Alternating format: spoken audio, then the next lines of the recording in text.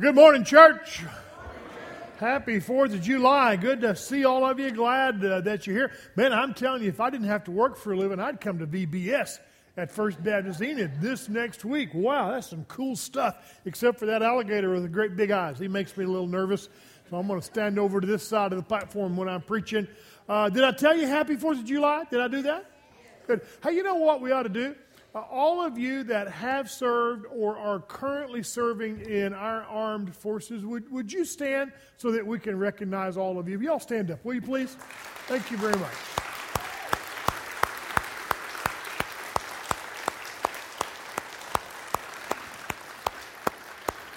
There is no doubt in my mind that one of the main reasons that we're able to gather like we are today and worship freely like we do today is because of the incredible sacrifices of men and women who have served and are serving in our armed services. And for those of you that are representing that group here today, thank you from the bottom of my heart. And I know this church would join me in honoring you and thanking you for your incredible, incredible service and sacrifice. What an amazing thing that it is. Amen? Amen. Amen. You know, 245 years old is really old. Now, before most things get that old, they tend to lose their value. Things like underwear. Didn't see that one coming, did you? Things like hamburgers. Things like cats. Well, wait a minute. Doesn't matter how old a cat is, it doesn't have any value. So we'll just skip right over. Oh, come on. Kitty. Yeah. So we're gonna change it to old things like old underwear, old hamburgers, and old goldfish. That'll work. But those old things tend to lose their value long before they're 245 years old. There are other things, however, that not only retain their value, but seem almost to increase in value the older they get. Now, I don't have any firsthand knowledge with my first example, so don't be tweeting anything or putting it on Facebook or anything like that. But I'm told that wine fits into that category, that the older it gets, the better it gets. I know from personal experience it's true about Ford pickups. The older they get, the better they get. And it's probably true about countries. Now, for those of you that are thinking, man, that's just a random number, Joe. Where'd you come up with 245? Well, it is a bit random, but it's really not. Because today, our nation is 245 years old. And some of you are going to get your calculators out on your phone and check me up on that. But I think I'm right. I checked twice because I knew some of you would double check me. And listen, at the end of the day, I realize that if I said at 245 years old, our country is getting better, that some of you would disagree with me. Some of you would vociferously disagree with me. And I understand that, and I don't mean to be offensive, but some of you would probably even say, Joe, at 245 years old, our country is really in the worst shape that we've been in our history. Listen, I know that we have problems. I will even agree that in many ways our country seems to be in trouble. But let me just add that even with all of that, we still live in the greatest nation on the face of this earth. With all of our problems, yeah, you can do that. With all of our problems, with all of our turmoil, with all of the stuff going on around us, this is still the greatest nation on the face of this earth. And I can't think of another nation anywhere in this world that I would rather live than the United States of America. We are blessed people to live in this country, and we must not forget that. We are blessed to be Americans. But here's what I know. If there are not some significant changes that take place, it looks to me like we're headed for a wreck of epic proportions. So the question would have to be, is there any possible way that we can avoid that collision? Is there any possible way that we could get out of the way of the wreck that's coming? And listen, the answer is a resounding yes, but it's probably not the answer that you would expect from me this morning. Because this morning what I want to do is share a part of the story of the history of Israel. And to me, it's eerie how similar the history of Israel matches where we are today. But stay with me. If you'll go on this journey with me, one of the things I'm going to show you this morning, number one, God's not done with us yet. And number two, there is hope. There is a way that we can escape the collision that it appears that we're heading for. We're going to be in the book of Ezekiel this morning. Who would have guessed that? The book of Ezekiel. So if you have a copy of God's Word, I want to encourage you to find the book of Ezekiel. If you've got a digital Bible, you probably have already found it and you're feeling quite smug about yourself. If you have an old-fashioned paper Bible like I have, listen, the easiest way to find Ezekiel is just look in the front of it, the table of contents. There's a page number there. It is quite legal to do that. If you don't want to do that and the person sitting next to you has found it already, just trade Bibles and say, you think you're so smart, see if you can find it in my Bible. The other way, just open your Bible in the middle, should be in the book of Psalms. Go to the right. You'll go past the book of Proverbs. You'll get into a book called the Song of Solomon. If you're not 18 years or older, don't stop there. Keep going. There's a couple of, I know what you students are going to do now. You'll come across some rather long books like Isaiah and Jeremiah and then Lamentations, and then you're going to find the book of Ezekiel. So I hope that you found it. I want to encourage you to find Ezekiel chapter 22, and we're going to read part of it together. And then I'm going to encourage you to keep your Bibles open so that you can see for yourself what it is that I want to teach you from these verses. Can we pray together? And then we'll read God's Word.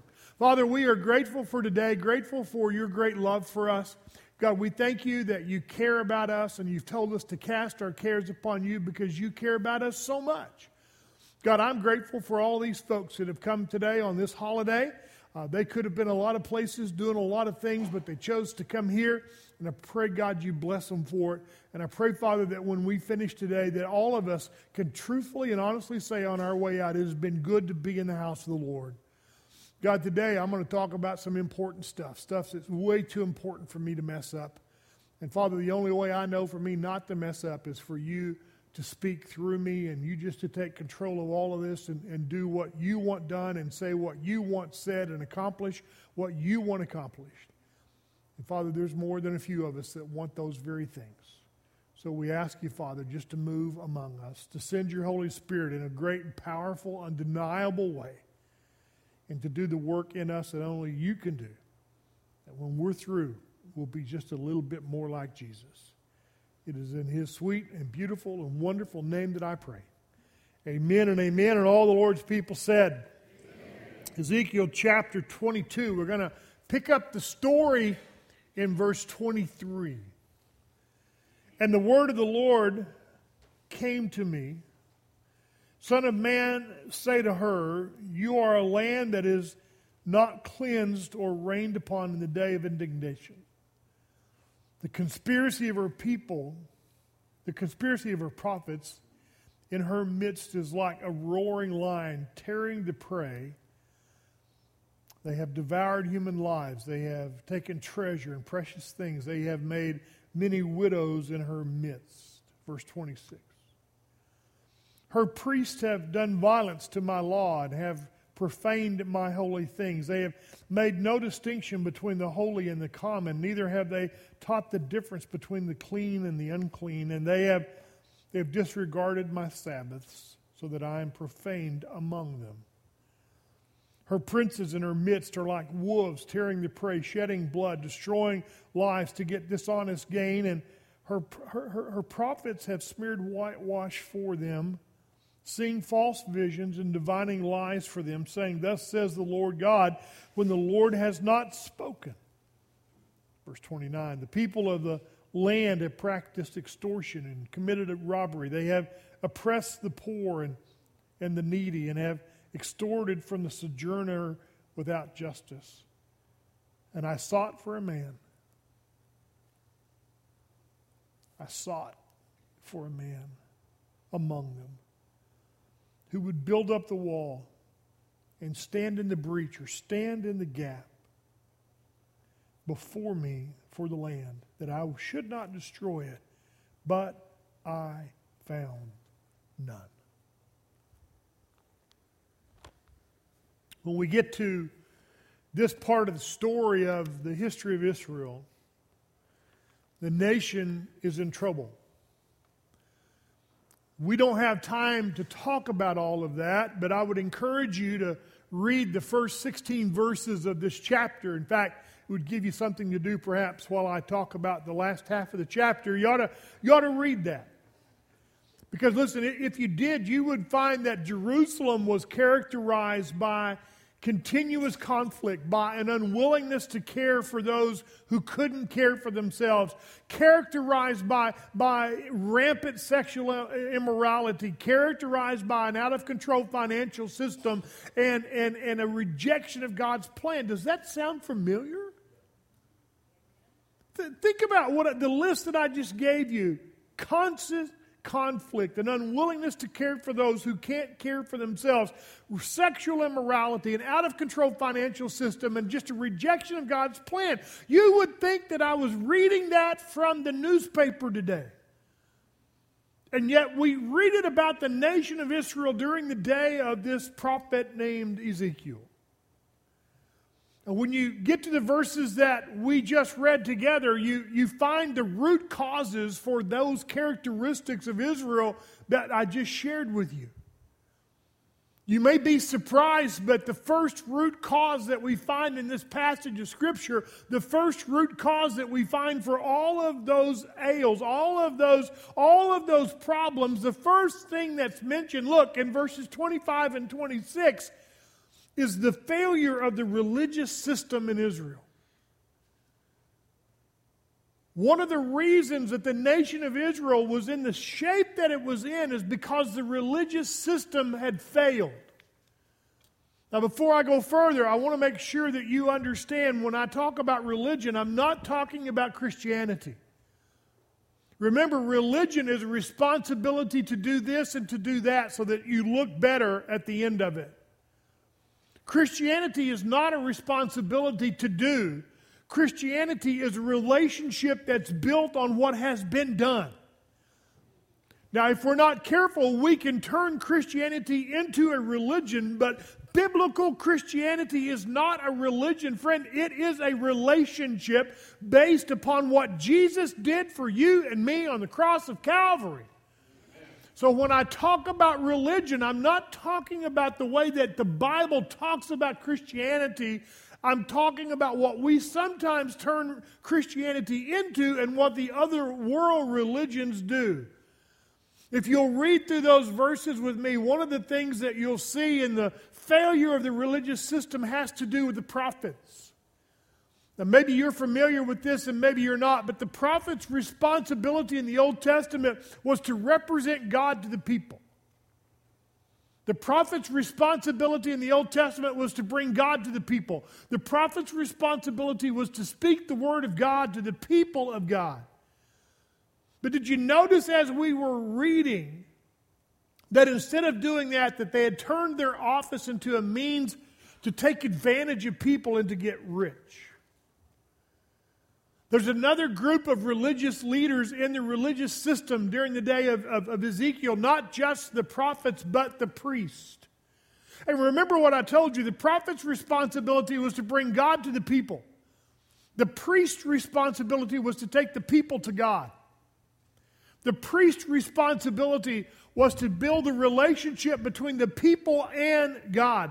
But did you notice that as we read, their responsibility to help people know God and have a better relationship with Him failed?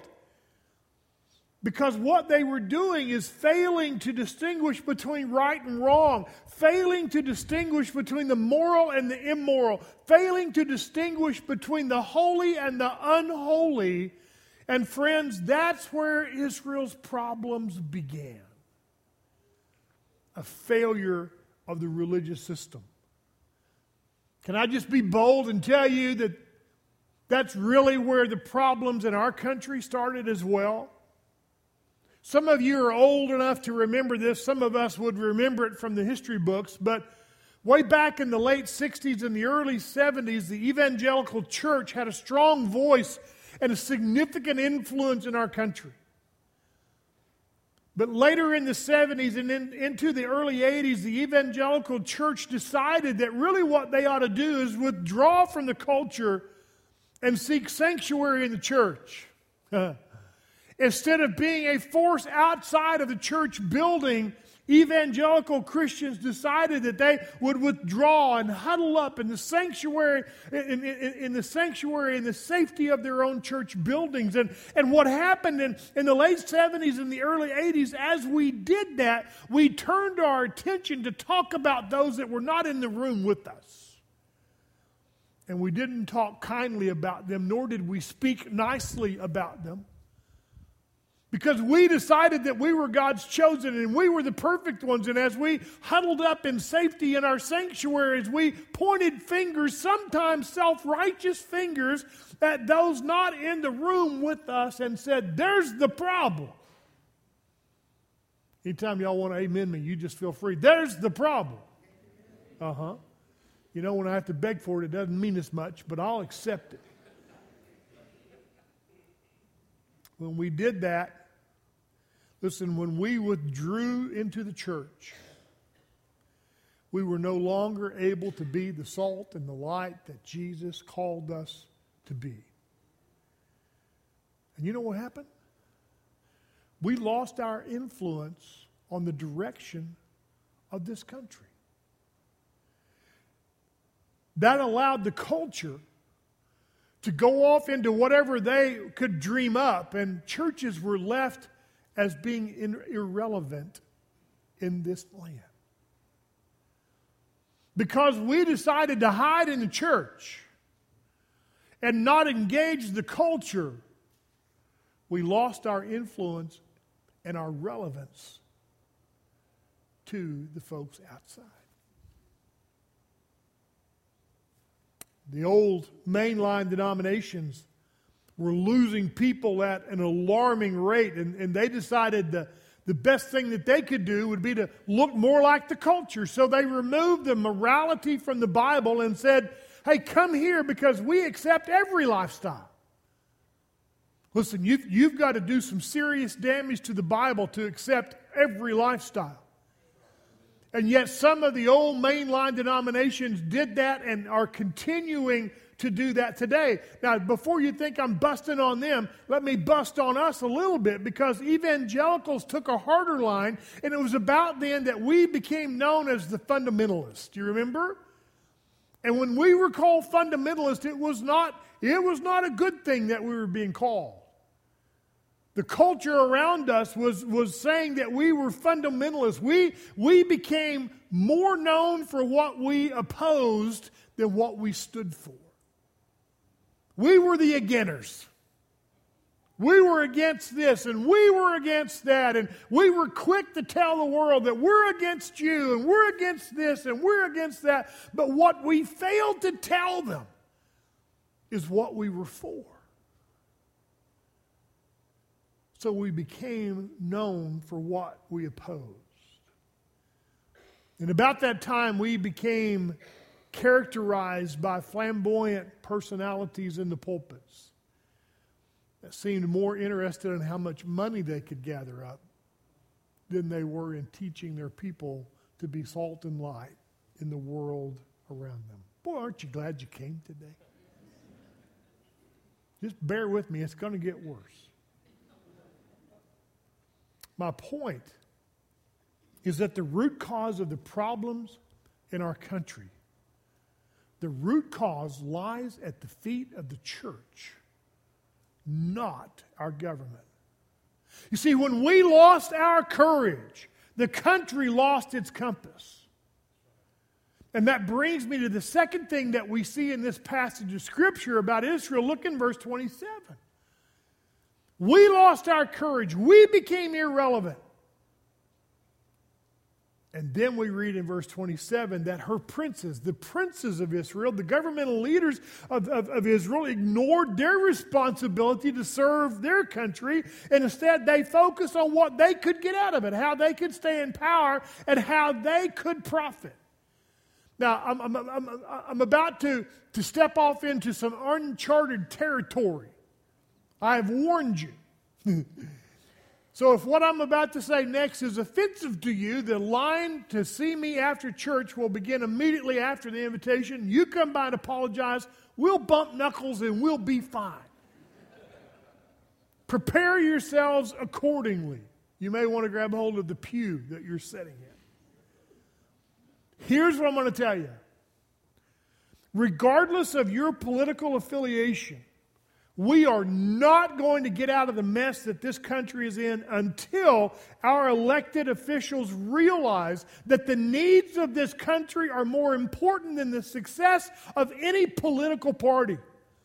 Part of what has happened is we have placed the importance and somehow the value of a political party above the importance and the value of our nation.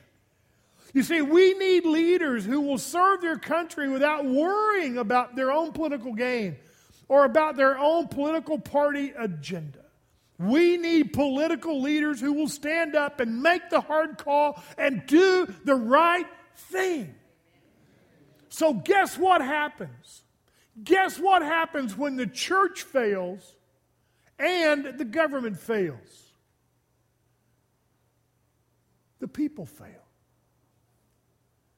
They just go off and do whatever they dream up.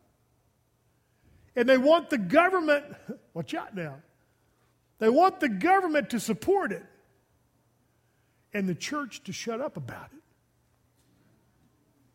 Look in verse 29. That, by the way, is not just the nation Israel. That's us. Now we get to the hard part. Doesn't that cheer your soul? Because you thought, Joe's already done the hard part. No, we're going to do the hard part. Here's the question. If what I have said to you this morning is true, and it is, I've been here long enough for you to know, whatever, it's always true, right? It's a heavy burden that I bear to always be right. But somebody's got to bear. So if what I've said this morning is true and it's right, then that has to bring up a question. And the question has to be, is there any way that we can get out of this?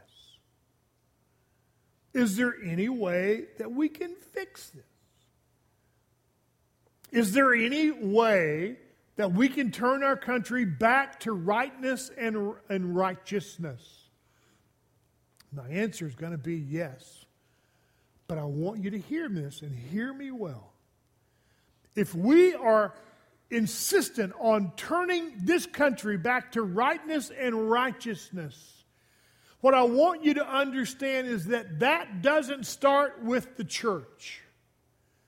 Stay with me. And it doesn't even start with our political system. You say, well, Joe, if it doesn't start with the church and it doesn't start with the government, who does it start with? That is a great question. I was concerned that no one would ask. And I'm glad you did, because that will allow me to finish my sermon in the next hour, hour and a half. Amen. So where does it start? With you. Amen. It starts with, look in verse 30. Look in verse 30.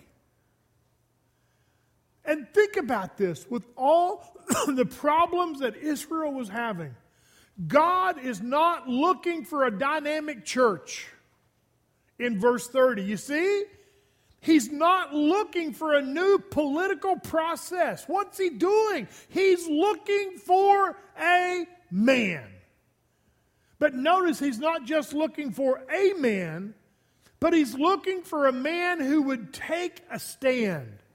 He was looking for someone to stand in the breach. The King James says to stand in the gap. He's looking for one man who has enough courage to stand up and to do what's right. You know, God has a long history of that.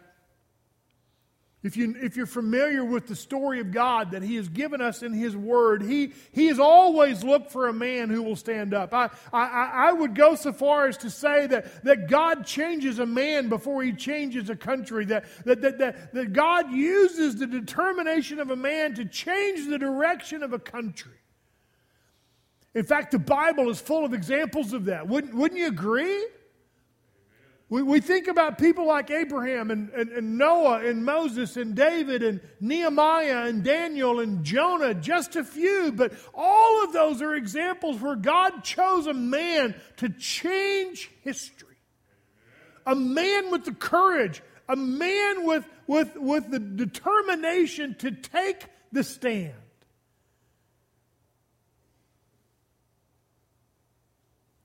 And then we get to the end of verse 30, which may be some of the saddest words in the Bible. God's looking for another man, just one. Just one man who's courageous enough to take a stand. And then at the end of the verse, God said, "But I found no one." Didn't find him. And if you'll look at the last verse, last couple of verses of the chapter, you'll see that the scary result of that is judgment and destruction fell on Jerusalem. And I know you guys are just really good at asking me questions, so let me ask you one. What makes us think the same thing won't happen to us? Now listen to me, friends. It's one thing to want churches to do better. It's one thing for us to want our governmental leaders to get it right. But listen, it's an entirely different thing for you as an individual to decide to stand in the gap. It's another thing entirely for you to take a stand for your marriage, and not just your marriage, but all marriages. It's one thing for you to take a stand for your marriage. It's another thing for you to take a stand for the way the Bible defines marriages. It's one thing for you to take a stand for your kids. Friends, it's another thing for you to take a stand for all children. It's one thing for you to take a stand for the elderly in your family. It's another thing for you to take a stand for all the elderly of our nation. You see, it's one thing to care for those who are defenseless. But friend, it's another thing to be willing to defend the sanctity of human life from the womb to the grave. It's one thing for us to say we need to protect the unborn. It's another thing for us to be willing to take a stand to prove that at the moment of conception, that human life begins and deserves our protection. That the womb of a mother ought to be the safest place in the world. Amen. And that we take that strong stand. You see, God's looking for that person today, that man today who will take a stand for his community, for his county, for his state, for his country. Because at the end of the day, God may never change this country until He changes you. And if I can say this without being offensive, and you're thinking, Joe, that's all you've been today is offensive. Well, I'll add this to the list. Quit waiting for someone else to do it. Quit blaming the system and make a decision today to stand in the gap, to stand in the breach. Because here's what I know. If just one of you today would make that decision to stand in the gap, there would be others around you that would join you. And if enough of you did it, then there would be enough other people in the city of Enid that would join you. And if enough people in the city of Enid came together to stand in the gap, there'd be enough to change your county. And if enough people in your county made the decision to stand in the gap, there would be others around the state that would join you. And if enough others from around the state would stand in the gap, there would be others in the other states that would stand in the gap. And you see, before long, the effort and the courage of one man can change this land. I am convinced of that. God's looking for one man. One man to stand in the gap.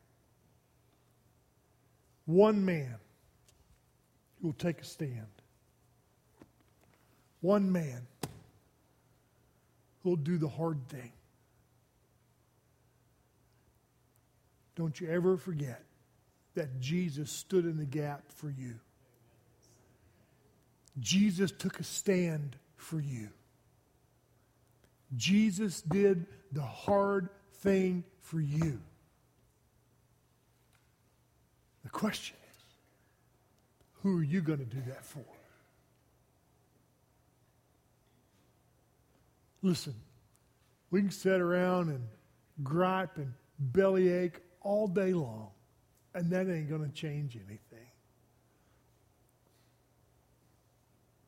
Or we can ask the Lord to give us courage today, to put strength in our legs so that we can stand in the gap for those around us. That's how God is going to change this land. One man. Ladies, you're not free from this. One man to stand. I wonder if that man is in this room today.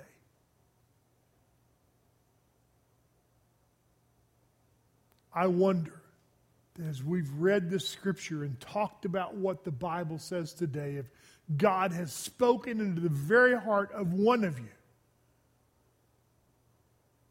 and in your heart of hearts, in the depths of your spirit, you are thinking to yourself, I've got to take a stand. I'm going to take a stand. I'm going to stand in the gap.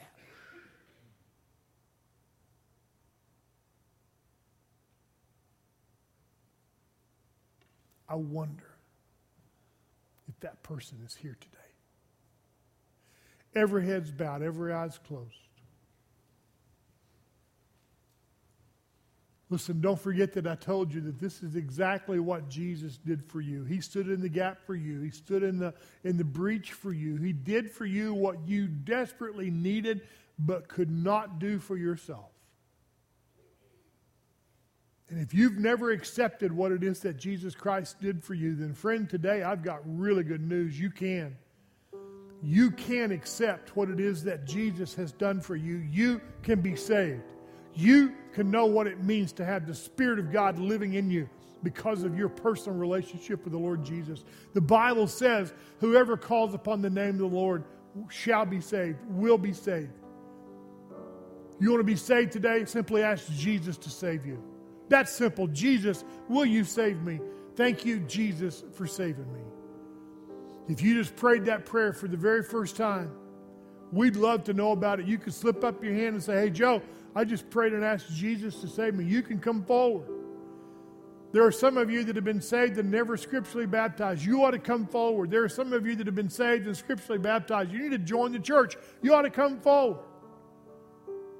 Or maybe just in the silence of the moment. Maybe just in the silence of the moment, you're willing to take a stand. right where you are, right now, to take a stand. I wonder if there's anyone today, without comment, without fanfare, would just simply, quietly stand. And in standing, say, you know what? I'm going to take a stand. I'm going to stand in the gap. I'm going to stand in the breach. I'm going to take a stand. We're not going to stand while we sing. We're just going to sit. Unless the Lord has penetrated your heart with His truth and His call, and you stand.